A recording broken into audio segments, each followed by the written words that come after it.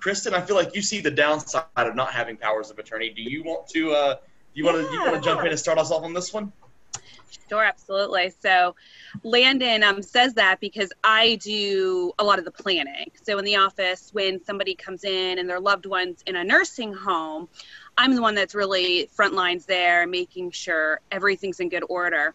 And believe it or not, it really puts a hindrance on the whole plan if the power of attorney that's already in place, if there is one, isn't good enough.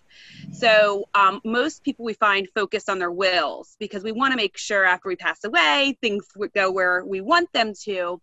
But a lot of people overlook how important power of attorney documents are. And there's various different powers of attorney that deal with different circumstances. But really the one that we recommend to update almost every single time somebody comes into our office is the financial power of attorney. And that's the document that says, if I become incapacitated and can't make financial decisions for myself, who's going to make those decisions for me? And what kind of decisions are they going to be able to make for me? Our powers of attorney are about 20 pages long, Landon. And I know that seems like a bit much, but we want to make sure we're equipping you and your agents with every single tool that they may need to take care of you and protect your assets. So some of the specific provisions in those powers of attorney that we rarely see from other attorneys is the power to make unlimited gifts and the powers to create and fund irrevocable trust. Now, most people will say, well, I'm looking at my power of attorney and it says that I can make gifts or my agent can make trust.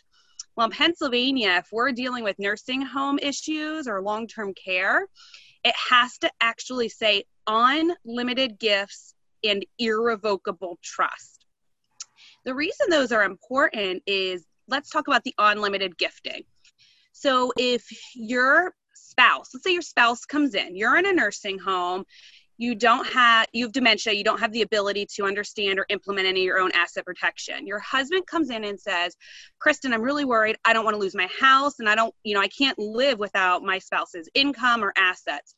So I'm going to say, that's great. We can take care of that in our office. These are all sorts of strategies that we can implement, but I have to make sure as the power of attorney, you can do that.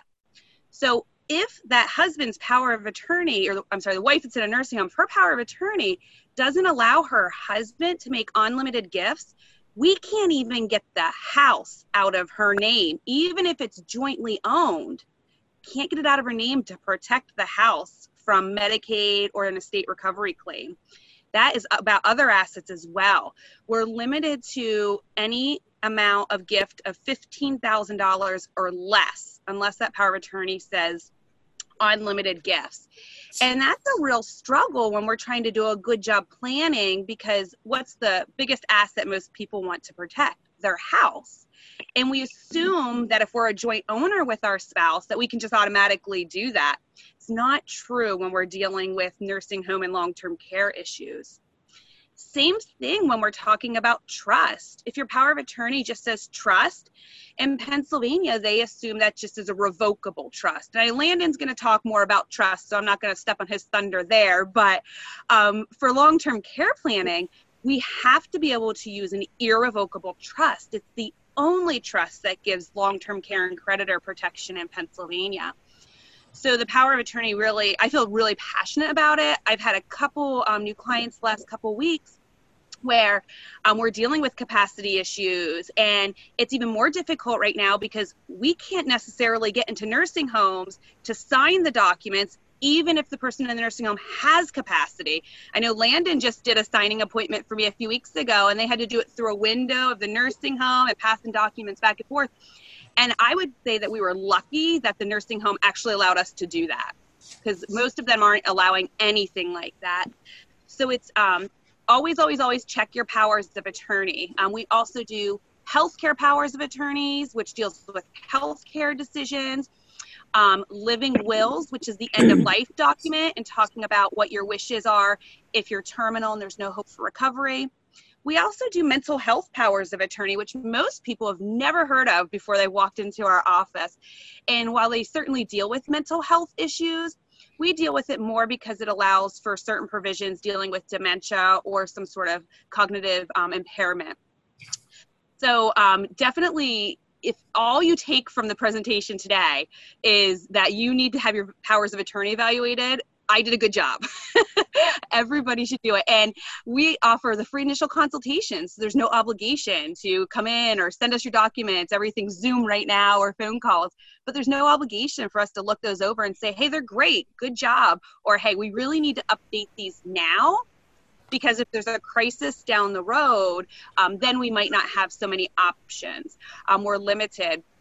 And I guess I should, before I hand it back over to Landon and Kyle, just mention, if there's an issue where you cannot update your power of attorney and it's not good enough, the only option at that point in time would to be pursue a legal guardianship, which is an option, but it's a court process.